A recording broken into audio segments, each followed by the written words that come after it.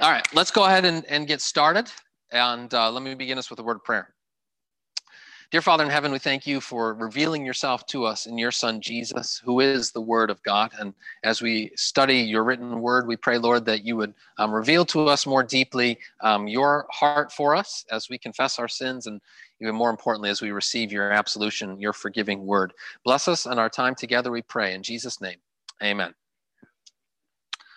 All right, so we are continuing our study of the spiritual disciplines, and last week we looked at the first discipline of what I call daily prayer, which is the discipline of just prayerfully ruminating on God's word, spending that time with God's word. And we looked at Psalm 1, and it has that great Hebrew word and image, Haggah. Now, Haggah is like what a cow does, chewing the cud, just the idea being that when we read God's word, we don't just read it like we're throwing it down like a high school kid at a pizza buffet, but instead we're really trying to take it in and savor it and allow it to suffuse our soul. And so we talked about that last week. And today we're going to get into the discipline of confession, and in particular of individual confession and absolution, because I set this apart as a particular spiritual discipline because confession is part of our worship every week, what we call the corporate confession and absolution. And what I want to talk about today is the discipline of individual confession and absolution, which for some folks that has a lot of baggage. It's the kind of thing that you see it in movies where there's like the confessional and somebody confesses their sins to the priest, and then he's like, okay, do this X number of Hail Marys or this kind of thing, do penance. And that's very much not the spirit of what we're going to be talking about today. Rather, I want to submit to you that this can be a very liberating and life-giving spiritual discipline, and that it has a very evangelical, which is to say, gospel-infused spirit to it. But we'll get there. First, I want to just talk out number one, and Sarah, we've got more handouts, and Tara. Sorry. Want to these. Yep. We'll take all the Sarahs we can get. Sorry, it wasn't stapled, but I know it's just there. I'll just leave the rest of them back here if anyone else wanders in, just point them to that. Okay, but what's interesting is how culturally, even while something like confession has fallen out of vogue, still people feel a need to confess. So number one on your handout, confession continues in cyber confines. What do I mean by that? There are all kinds of websites and apps that are springing up, which are essentially confession apps. And so here's an article, it's actually from a few years ago now on CNN. It starts out with some quotes from one of these apps. I admit that I secretly crave attention, so I lie that I have ulcers and that I have gotten surgery on my knees. I'm quitting in May and I will drive across the country. Sometimes I secretly wish that I would catch my BF, my boyfriend, cheating just so I'd have a legit reason to break up with him. So the sorts of things that people are posting onto websites anonymously, putting it into apps. And the article goes on, it says, these are just a few of the confidential posts on a growing number of social apps that encourage nameless users to post anonymous confessions, gripes, and gossip. These networks, which include Whisper, Secret, Confide, and the forthcoming Rumor, make it possible to share thoughts anonymously with strangers, friends, or friends of friends. Now, why in the world would anybody do that? Why would folks take the time, log onto an app or onto a website and post anonymous secrets, confessions, etc.? What do you think drives that? Okay, it could be you want attention. Although if you're doing it anonymously, but I think that there's probably part of that where even still, if you're getting likes or something like that, yeah. Guilt, yeah. Want to clear their conscience. They still have this burden, but maybe have lost some of the avenues to disburden themselves of it. So like, well, here's something where I can admit that I've been lying about my ulcers so I can get out of things. Yeah, I think that it's all of these things. And I find it fascinating that we can change outwardly the ways that we go about our life, or the thing we can say, oh, we don't need these trappings of religion. Well, guess what? Still, human nature has not changed. And the kind of urge still to confess, to clear our conscience, to unburden our hearts of the sins and the wrongdoings that are weighing on us, that's still there. That's still there. And so human nature being what it is, people will find some other outlet or avenue to do it, which I find kind of sad.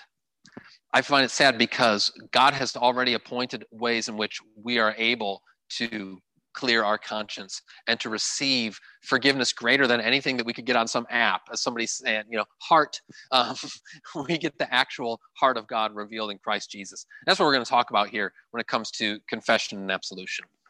So number 2 on your handout, the bottom of the first page, individual confession and absolution is the discipline of telling the truth about yourself and receiving personal forgiveness. The discipline of telling the truth about yourself and then receiving personal forgiveness. So 2 parts to it, right? And the first, when we talk about confession, sometimes that just sounds too churchly. At bottom, what it is telling the truth about ourselves. Where so often we want to, fudge for ourselves or justify ourselves, give some kind of explanation. We're really good at giving context to our own actions, not as good when it comes to the actions of other people, giving context to that, but in our own lives. Actually, if you flip the page, I've got a quote here from a psychologist named Jonathan Haidt. I've mentioned him in sermons in the past. But he says that our moral thinking is much more like a politician searching for votes than a scientist searching for truth. What he means by that is, look, we are all of us constantly trying to find some excuse, some rationale, some way to establish why we did what we did, rather than actually getting to the bottom of things and telling the truth about ourselves. And it's sort of like what I talked about in the sermon this morning about choosing to be confused, where in many cases we know what the right answer is, we know why we did this or what the problem is, but it's kind of troubling to face up to it sometimes. And so instead we search for ways to justify it, to rationalize it, to explain it away.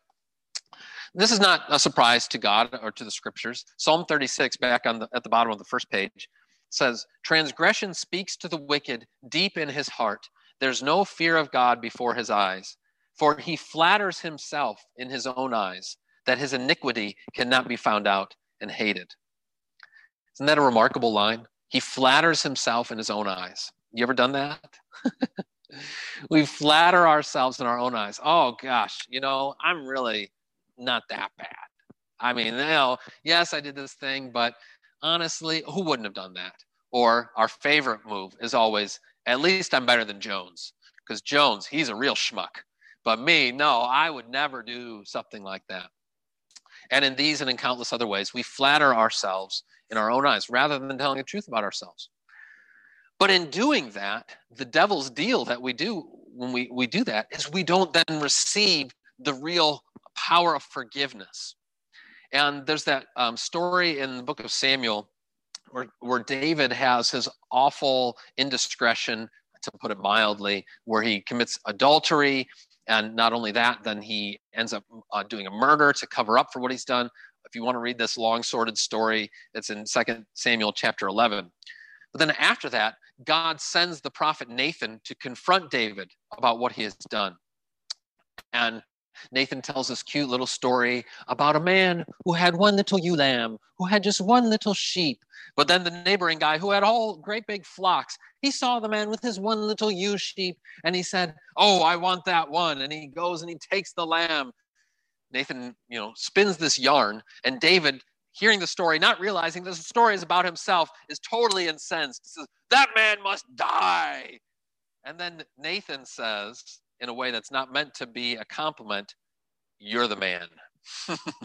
David, you are the man that I'm telling the story about. In other words, you are the one who has committed this heinous sin, taking the one little ewe lamb, even though you are the king and the whole world is your oyster. So then David said to Nathan, I have sinned against the Lord. He tells the truth about himself. And Nathan said to David, the Lord also has put away your sin. You shall not die. So he receives that personal forgiveness. This is what individual confession and absolution is really all about. You tell the truth about yourself, and in doing so, you're able to hear and to receive that personal forgiveness from God. And in fact, along those lines, Psalm 51, which is perhaps the most famous penitential psalm or psalm of confessing our sins, was written by David after he got busted here. Have mercy on me, O God, have mercy on me. That's David after he recognizes what he's done.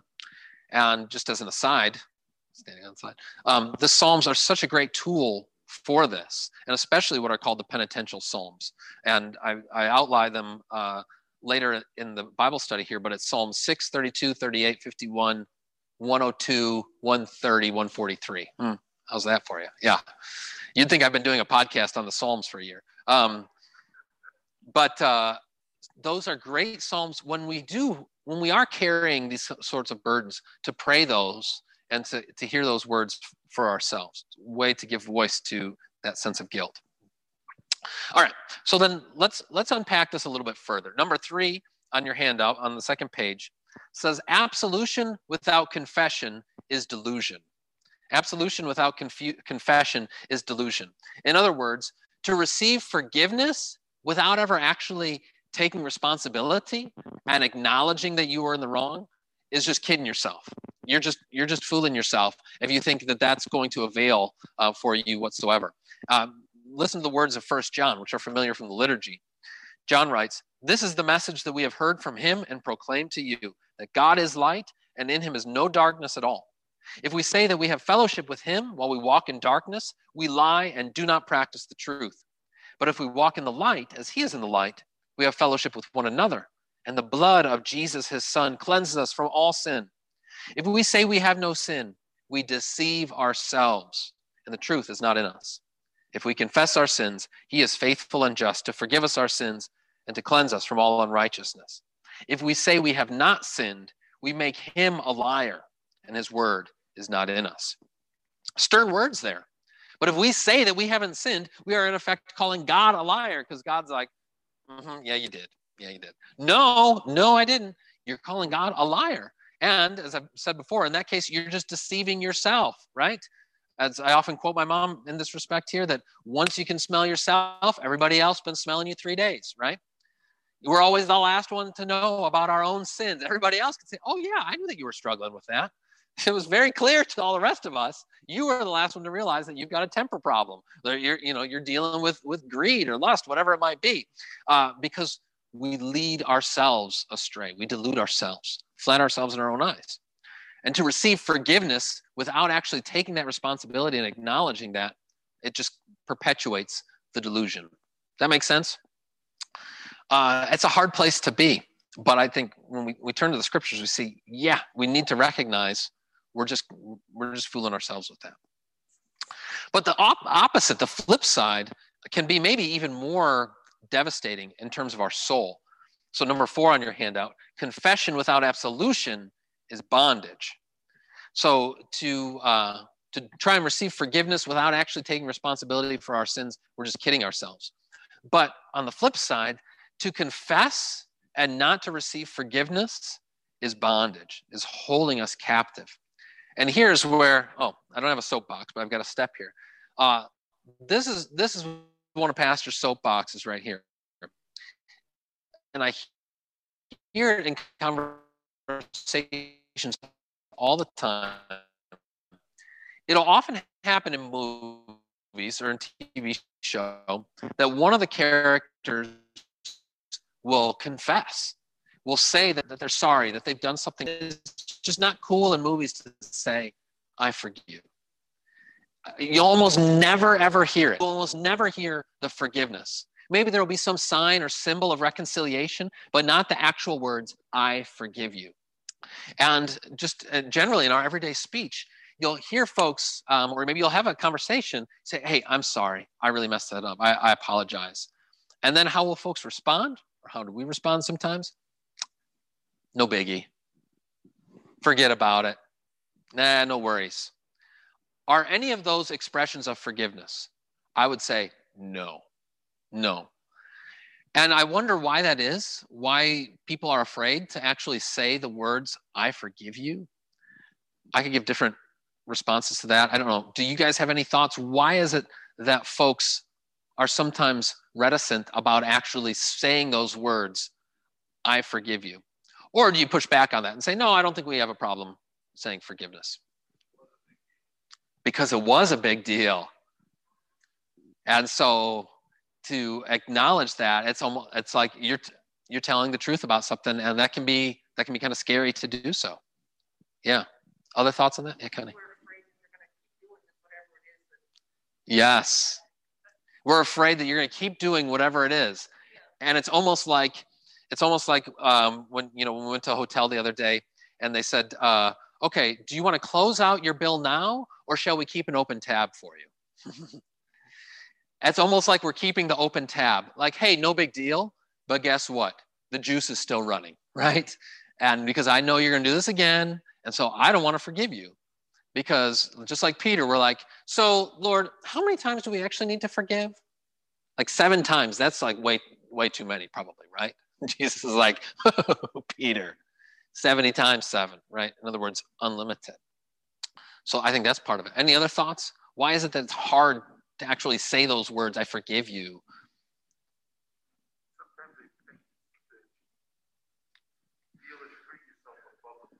Okay. So it might feel like you're putting yourself above them to say, I forgive you. And that can be an uncomfortable place to be. Yeah, I think that can be part of it as well. All of these things are different things that factor into it, I think. And, just what Paul said about, it's acknowledging, yeah, this was a big deal. This was an issue. And that can be hurtful. And that could mean that there's more hard conversations. And sometimes we're like, you know what? I just don't want to deal with that. I'm just going to say, forget about it. Let's move on. But meanwhile, you're not really moving on in your heart. Now, to be fair, even if you do say, I forgive you, we're human beings. We can still be harboring it. But there's real power and potency to actually saying, I forgive you. So, okay, then back to where I was going with this. Number 4, confession without absolution is bondage. You're holding other people in bondage. You're holding yourself in bondage. Psalm 32, another one of these penitential psalms. Blessed is the one whose transgression is forgiven, whose sin is covered. Blessed is the man against whom the Lord counts no iniquity, and in whose spirit there is no deceit. For when I kept silent, my bones wasted away through my groaning all day long. For day and night your hand was heavy upon me. My strength was dried up as by the heat of summer. David, who also wrote this psalm, is expressing that there is a physical experience to these spiritual decisions. That if we are refusing to confess or we're not receiving forgiveness, it says, my bones wasted away. Have you ever experienced that? That sense of like, there's something that we say you need to get it off your chest. Why do we say that? Because until you do, it feels like a weight we use these kind of metaphors. There's something weighing on my shoulder, weighing on my heart. It's weighing me down. Until you're able to forgive or to receive forgiveness, it's going to dry up your strength, he says. It's a real bondage not to be able to have that kind of forgiveness. So then this is our problem, whether we are receiving forgiveness without really confessing, or we're confessing without receiving forgiveness. In either case, it ultimately kind of leads us to the same place of being stuck and mired in our sins or the sins of someone else, rather than experiencing that true forgiveness, the true liberation that comes when we receive God's absolution for ourselves, or indeed, sometimes when we are able to forgive somebody else, rather than saying, hey, can I just carry your baggage all along with me too? Like, oh, that looks fun. I want to also carry that along. Like, no. That's not what God has desired or intended for you and me. And so a spiritual discipline to move past that place and to move to a place of freedom and of healing and of reconciliation is the spiritual discipline of individual confession and absolution. As I say at the top of page 3, number 5 on your handout, it liberates the soul. And there's probably no more beautiful picture of this than in the famous parable of the prodigal son, or the parable of the 2 sons, or the parable of the prodigal father, as I've also heard it called. And you remember the story, right? The younger son who has utterly wronged his father by saying, in effect, I wish you were dead. Give me the inheritance right now. He takes his inheritance ahead of time, runs away, squanders it in loose living. That's what prodigal means. It literally means being reckless, just reckless with all of his inheritance that he has received. And then he finds himself there, sopping up the pig slop beside the swine, and he realizes, oh, wait a second, what am I doing? So it says, when he came to himself, he said, how many of my father's hired servants have more than enough bread, but I perish here with hunger? I will arise and go to my father, and I will say to him, Father, I have sinned against heaven and before you. I'm no longer worthy to be called your son. Treat me as one of your hired servants. Now, notice this, that in his mind, he doesn't think that he's actually going to get forgiveness. He thinks that he's going to have to continue to live in indentured servitude, basically. That he is not worthy of a father's absolution. And he's like, all right, fine. At least I'm going to have 3 square meals and a roof over my head. That's better than where I am right now. But he's thinking that he's going to be living in that place of confession without absolution. That's the best that he can do. But instead we get this response, the beautiful response from the father. And he arose and came to his father. But while he was still a long way off, his father saw him and felt compassion and ran and embraced him and kissed him. See, the father just needs the slightest provocation to forgiveness. He sees the son, and even though the son is just coming back because he's got an empty stomach, father doesn't care. He's like, I'm forgiving him, right? I am going to give him this deluge of mercy. Slay the fattened calf. We're having a party. My dead son, he's not alive. And the son's like, wait a second. I had this whole speech worked out. Can't you at least hear it out? And the father's like, I don't need your speech. I'm just glad that you're back. The father meets our most middling little bit of confession with more forgiveness than we could ever imagine. His anger lasts for a moment, but his favor lasts for a lifetime. I think that we ought to take that a lot more literally than we do. That this is the ratio of God's mercy. He's got that little bit of anger. It's there for a moment, but then boom, his favor is for a lifetime. This is the ratio of mercy, right? Yesterday, I had the boys mopping the floor. Saturday, chore day, right? And we're going to do, to mop the floor, we've got this soap where it's like 1 drop of it is going to incinerate your skin. You have some of this stuff at your house, or bleach. And so I was ready to just like put a cup of it in there with some water. Fortunately, I read the side where it said, dilute, dilute, dilute, with 3, all capital letters, 3 exclamation points. 1 little drop with like 3 gallons of water. The ratio of mercy, right? 1 little drop of anger, but then the forgiveness and mercy to last a lifetime. That's what God has for us. And so to confess our sins is to receive that life-giving forgiveness. It's true when we do it corporately, when we do it together as the people of God. But I guess what I'm arguing for you is that it's even more powerful and potent when we're able to do it in an individual and concrete kind of way. So number 6 on your handout gets at this point. The more concrete the confession, the more refreshing the forgiveness. The more concrete the confession, the more refreshing the forgiveness. Dietrich Bonhoeffer, as you know, one of my favorites, he says, mutual brotherly confession is given to us by God in order that we may be sure of divine forgiveness. But it is precisely for the sake of this certainty that confession should deal with concrete sins. And what Bonhoeffer is getting at here is not that if we don't enumerate or specifically identify all of the sins that we have done, be forgiven for them. That's not what he's saying. This was the medieval issue and why Luther would spend 8 hours a day in the confessional, because he thought, if I don't mention, receive forgiveness for it. That's not what Bonhoeffer's talking about. Bonhoeffer's more talking about the subjective blessing and experience of forgiveness, which is to say that if we are really, if your heart is weighed down, name it, and you don't own it specifically before God or even before another person, then it's the devil still is going to weaponize it against us, see?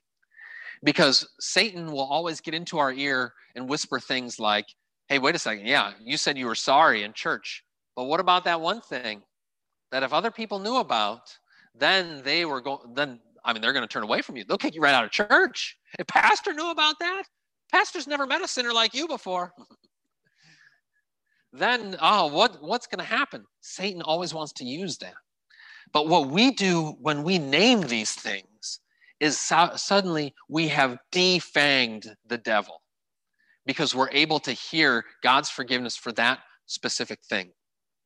I'll give you an unlikely analogy from the movie 8 Mile about Eminem, which I'm sure, Gordon, you were probably watching that the other day, so you remember this. But this was about like 20 years ago now, incredibly. But, you know, Eminem, he's the rapper from Detroit. I'm not saying anything about his lifestyle or whether you should listen to his music even. But there is one powerful moment in the movie where Eminem has had this, you know, he's got a terrible backstory and he's done all sorts of awful things. And he's going to get into this rap battle where it's him and the other guy. And the key in a rap battle is that you are going to shut up the other guy by bringing up their failures and all the ways that they are miserable. And everybody's going to go, oh! What Eminem does, and when he gets to the rap battle, is he brings up all of his own junk.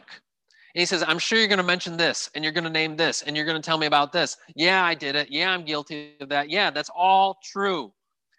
And he doesn't then go to the forgiveness of Jesus, unfortunately. That would be quite a movie. But to me, but then, you know, the rest of the story is the other guy in the rap battle is just, he's stunned. He's silenced because he's like, all of his ammo has been taken away, right? When we confess, and especially when we confess concrete things that we actually feel bad about, like specific sins, suddenly Satan has to go away and we can just drop the mic. Be like, that's it, see? Because we're able to receive that specific forgiveness. That makes sense? That's what Bonhoeffer's talking about here. So it's not that you're not forgiven of those things if you don't particularly name them, but if you really want to avail yourself of the full liberating power of forgiveness, you do. And you do it not only before God, but you do it, and here's the hard part, to another person. And yeah, friends, that's tough. That's scary because it's like now you're being vulnerable in a way that we don't like to be vulnerable. We like to say, oh yeah, I'm doing pretty good. Oh yeah, I'm a sinner in general, but I'm not a specific sinner. Somebody who actually does bad things, right? It can be scary, but that's where the real power of the gospel comes. Number 7 on your handout, then continuing this theme. Absolution, speaking the forgiveness of God, belongs to the priesthood of the baptized. This has been a gift that's entrusted to all of us. What I do up here in church on Sunday is say, you know, in the stead and by the command of my Lord Jesus, I forgive you. God has set me aside to do that particular job corporately, publicly, for the whole church. But this power of the keys, as we call it, referring to Jesus saying, here are the keys to the kingdom. Those keys jangle beside each and every one of you, see. They are not the unique possession of pastor. They belong to every single one of you so that you are authorized by the king privately, individually, to say, in the stead of Jesus, I forgive you. Now, I've done Bible studies on this before, and when I say that, usually good Lutheran people are scandalized by that. They're like, wait a second, I thought only the pastor could do that. You know, he puts on the fancy cape and everything. He's the absolution man. Dun, dun, dun, dun, dun, dun, dun. And that's true publicly. That's my vocation. That's why I'm called as a called and ordained servant of the word. And for just anyone and everyone to stand up here and do that in the corporate assembly would not be appropriate, because God has set aside pastors to do that. But privately and individually, every Christian can and should exercise these keys, avail themselves of this privilege and responsibility. It's given to all of us. So it belongs to the priesthood of the baptized. God has especially given you your pastor for this purpose when it comes to the individual kind of thing. So listen to this, James 5. Therefore, confess your sins to one another and pray for one another that you may be healed. The prayer of a righteous person has great power as it is working. Confess your sins to one another because you all possess that power of the keys. And also John chapter 20. On the evening of that day, the first day of the week, the day of the resurrection, the doors being locked where the disciples were for fear of the Jews, Jesus came and stood among them and said to them, peace be with you. When he had said this, he showed them his hands and his side. And then the disciples were glad when they saw the Lord. Jesus said to them again, Peace be with you. As the Father has sent me, even so I am sending you. And when he had said this, he breathed on them and said to them, receive the Holy Spirit. If you forgive the sins of any, they are forgiven them. If you withhold forgiveness from any, it is withheld. Okay, so this power of the keys is a power that is entrusted to the church. By the church, we mean pastor and people together. That this is an authority, a responsibility, a privilege that God has given to each and every one of you as individual Christians to authorize and to enact privately, individually, but that he gives to the pastor to do publicly and corporately. Now, the question is often raised here, well, so wait a second, does that mean we can kind of, with that last line, if you forgive the sins of any, they're forgiven them. If you withhold forgiveness from any, it's withheld. Is Jesus saying that we can kind of, what would you say, kind of wrestle God down and say, wait a second, Lord, you might want to forgive this person, but I'm not ready to forgive him yet. And so, therefore, their forgiveness is withheld. How do you like them apples? That is not what Jesus is saying here. I mean, that would be really bizarre if that were the case. What he is saying is that he has authorized or deputized us, if you like, to speak his word of forgiveness and the law side of it to someone who persists in unrepentance, also to speak God's judgment and to say, hey, listen, you are going down a bad road here, right? You are going down a slippery M22 toward a cliff, and you are not trying to turn around or hit the brakes at all, right? That's what he's talking about. And in that respect, insofar as we do that faithfully and in accordance with God's word, all we're doing is being a mouthpiece of God. And God's in heaven saying, yep, that's right. That's right. Jane, you better listen to John. This is what he's talking about. Does that make sense? So, but we can't withhold forgiveness from somebody who is repentant, whom God is forgiven, okay? It's more that he has given us the opportunity and the authority to speak on his behalf insofar as our words line up with his words. All right, let me pause there because that's a lot there. For any clarifications or questions or comments about what we've said there. Yeah, Gordon. Yeah, I started the story, but you didn't finish. What happened about the older brother? Right, yeah, good point. So Gordon says, I started the story of the prodigal son, but what happened to the older brother? And this is really good. So it's a story of two sons. And really, although we tend to focus on the younger son, it seems to be the case that Jesus' focus is on the older son. So the older son is emblematic of the Pharisees. This is who Jesus is telling the story to. And the Pharisees are the ones who are precisely like, I don't want to confess. I don't want to acknowledge my own sinfulness or my own complicity in any of this. I'm just going to, used to say every party needs a pooper. That's why we invited you. I'm just going to be the party pooper over here. I hear your music over there and I don't like it. I disapprove of this, right? And in that way, you see how the older brother is trapped, right? It's not fun. I mean, it really is a perfect picture of what it's like, where instead of going in and enjoying the party, he wants his own pity party. And the pity party is never as much fun as an actual party, right? It just isn't. And so if you find yourself there, like, I love my grudge. I like to feed my grudge. And I pet it and I nurture. Aren't you so nice? Friends, you are hurting nobody but yourself when you do that. Click it off, get rid of it, come into the party, say, I forgive you, receive forgiveness, and life goes on, right? But it drives me crazy when I see it in myself, and when I see it in others, just carrying these things. It's not God's desire for you. His desire is freedom, is liberation, is to come to the feast. Enjoy that. And one last thing on that, because when it comes to that older brother, it'd be easy then for us to say, boy, that guy, what a jerk. I'm so glad he's not coming into the party. You know what? Just leave him. But the Father entreats him repeatedly. He loves him too. His anger lasts for a moment. His favor is for a lifetime. God loves the Pharisees more than we do. I tell you what, he keeps seeking him out. And so even if you feel like you've been that older brother, it's not that, God really does like the younger brother better than you. No, He loves all of his children alike. And his word to all of us is come into the party. Good. Thank you, Gordon, for drawing our attention to that. Other thoughts or comments or questions about what we've talked about so far? Okay, well then I want to get just kind of specific and practical with the rest of our time together here and talk about the actual practice of individual confession and absolution. And there's a couple ways to think about it. One, we can think about it just in terms of informally. Informally, what does this look like? It looks like you grabbing a friend or a brother and sister in Christ and say, hey, listen, I really have something weighing on my heart. Can I open up to you about it and be clear and explicit about this? And I'm not doing it just to get it off my chest, as we say, but I need you to speak God's grace to me.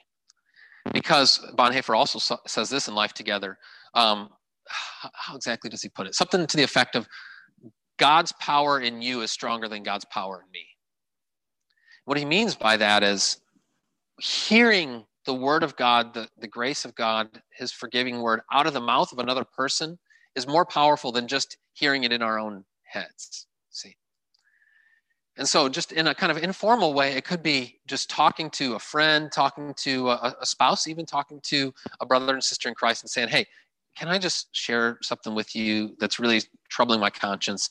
And you speak God's word of forgiveness to me. Like, I hope that any of us, if somebody came to us and said that, absolutely.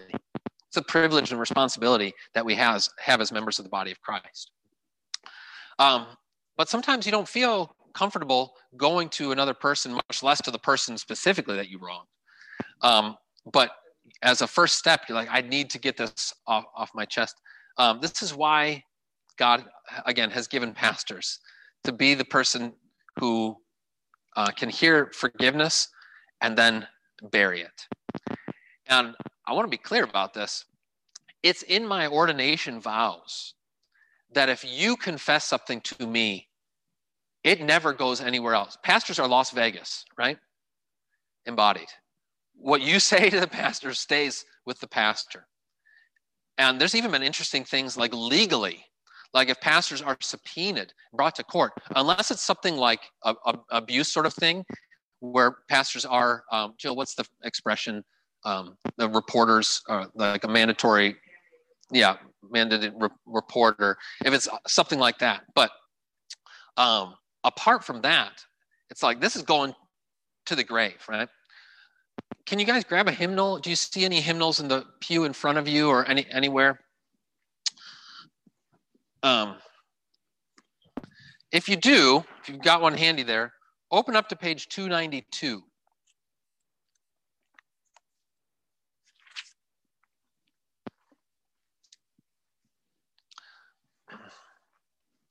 And I want to show this to you to know that such a thing actually exists.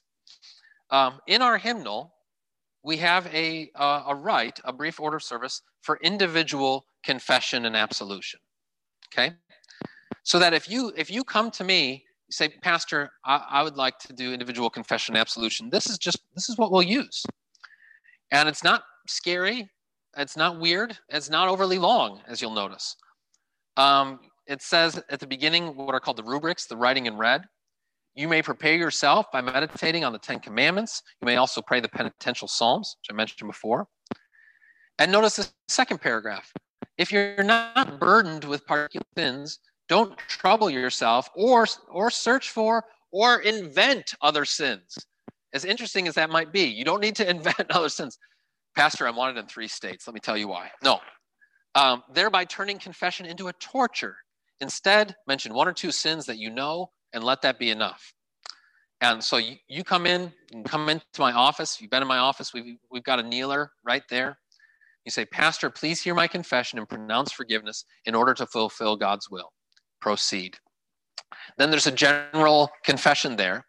And at the end of that, it says, if you wish to confess specific sins that trouble you, continue as follows. It might be that the first time or the first several times that you do this, you're not quite ready to do that yet. You're like, I want to dip my toe in the water. I'm not ready to start going into the dark recesses of my soul just yet. That's fine. That's totally good.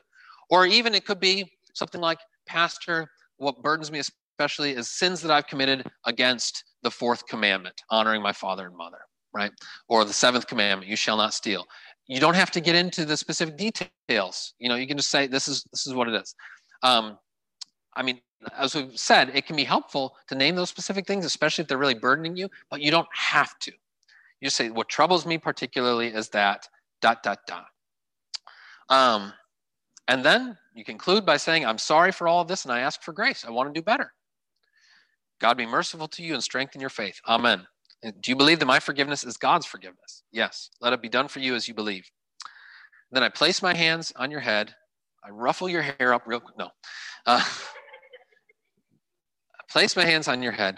I put the yoke of the stole on your shoulders. There's something very tangible and beautiful about this. And pronounce God's forgiveness over you. In a way, it's like an inversion of that Old Testament action of the scapegoat, where all the sins were put onto the scapegoat. Literally, they would put their hands on it and then send it away. Now, it's all those sins are being taken off of you, lifted from your shoulders, and forgiveness. Speak that word of forgiveness, and oftentimes I'll say just other scriptures that are pertinent just to encourage you. And there's no penance. There's no say X number of Hail Marys or Lord's Prayer or do this or that thing. It's just forgiveness and you're free. Go in his peace. This is Lutheran. Well, I think of this, especially as a Roman Catholic practice, but this is a Lutheran thing. In our Augsburg Confession, which was like our first big Lutheran confession of faith, it says, of confession, the Lutheran reformers teach that individual absolution ought to be retained in the churches. Although in confession, an enumeration of all sins isn't necessary. I said that before. For it's impossible, according to the psalm, who can understand his errors? In other words, you can't possibly name every single sin that you've done. That's not the point. The point is to receive that particular forgiveness. And Luther goes so far as to say, therefore, when I exhort you to go to individual confession, I'm doing nothing but exhorting you to be a Christian. That's what Christians do. We confess our sins, we receive God's forgiveness. It can be a little bit scary, but I'm telling you, friends, this is a powerful spiritual discipline. So let me leave you with 5 ideas for practicing individual confession and absolution. 1, this can be a good first step. During the corporate confession and worship, seek to recall at least one concrete sin for which you desire absolution. So whenever we do this, we say, I invite you to take a moment of reflection before the Lord. Don't just do that to think about what you're going to do with your afternoon. Use that to take a moment to think of what is something that's weighing on my heart. Just use that as a moment to say, what is one specific thing that I am sorry for? Something I said this week or did, or a moment that troubles me. That would be one first way to step toward this. Secondly, this week, when someone says to you, I'm sorry, say, I forgive you. Rather than no big deal or something like that. No worries. Say, hey, I forgive you. You'll probably stop them in their tracks. They'll be like, well, wait a second. What did you just say? I forgive you. I forgive you. Like, oh, thank you. Third, arrive an extra 10 minutes or so early to worship, to meditate on the 10 Commandments and to examine yourself. I don't mean like, oh, what's my weight, my blood pressure, but to examine yourself in terms of reading those 10 Commandments and pondering it. And as an added bonus, you can listen to the lovely prelude, which starts about 5 minutes before the service. You take that in. It's meant to be a time of meditation and preparation, in addition to seeing our friends and being glad we're in church, but to take some time to search our hearts. Along those lines, number 4, read and reflect on the penitential psalms. You can even journal your own penitential prayers to God, which is to say your prayers of confession. This is especially appropriate during the season of Lent. Maybe you take one of these Psalms each week. Maybe you watch like a little 5-minute devotional on the Psalms each week that helps to lead you into this. That would be really good if there was something like that. I'll think about that. Sorry. And allow them to lead you into that place. And then finally, of course, take advantage of individual confession and absolution with pastor. This is the kind of thing, set it up anytime. Shoot me an email, give me a call. Pastor, you can even say, Pastor, I want to take you up on this. I'm going to try it out. I'm scared to death. I'm a little bit worried about it, but I want to try it. I'll say, okay, good. I'm going to give you the nth degree. It's going to be really hard. No. It will be my pleasure to do that. And, I think, again, Lent as a natural time perhaps to do this. Or when we come to Holy Week, that sort of thing. So Think on that, all right? And I forgot to quote the rule of thumb on number 8 there. This is the rule of thumb when it comes to individual confession and absolution. I heard this from somebody else and I stole it. It's a confession against the 7th commandment there. None must, some should, all may. None must, some should, all may. Speaking of this individual confession and absolution, nobody has to do it. It's not the kind of thing that if you don't do it, then you're not a real Christian or you're not really forgiven or anything like that. No, that's not the case. Nobody has to do this. However, secondly, some should. Some should for the sake of the health of their own soul. Because they're carrying something that they really just need to get rid of, they should. But finally, all may. Anybody can do this and take advantage, avail themselves of this opportunity. And that's my encouragement to you. I'm not looking out at you guys or online and saying, I know there's some here who should. I'm looking to you at all as all may. And the doors and opportunities open. Again, doesn't have to be with me. It can be with one another. But I would encourage you to take advantage of this spiritual discipline. Thank you so much for your attention and participation today. Let me close this with a word of prayer.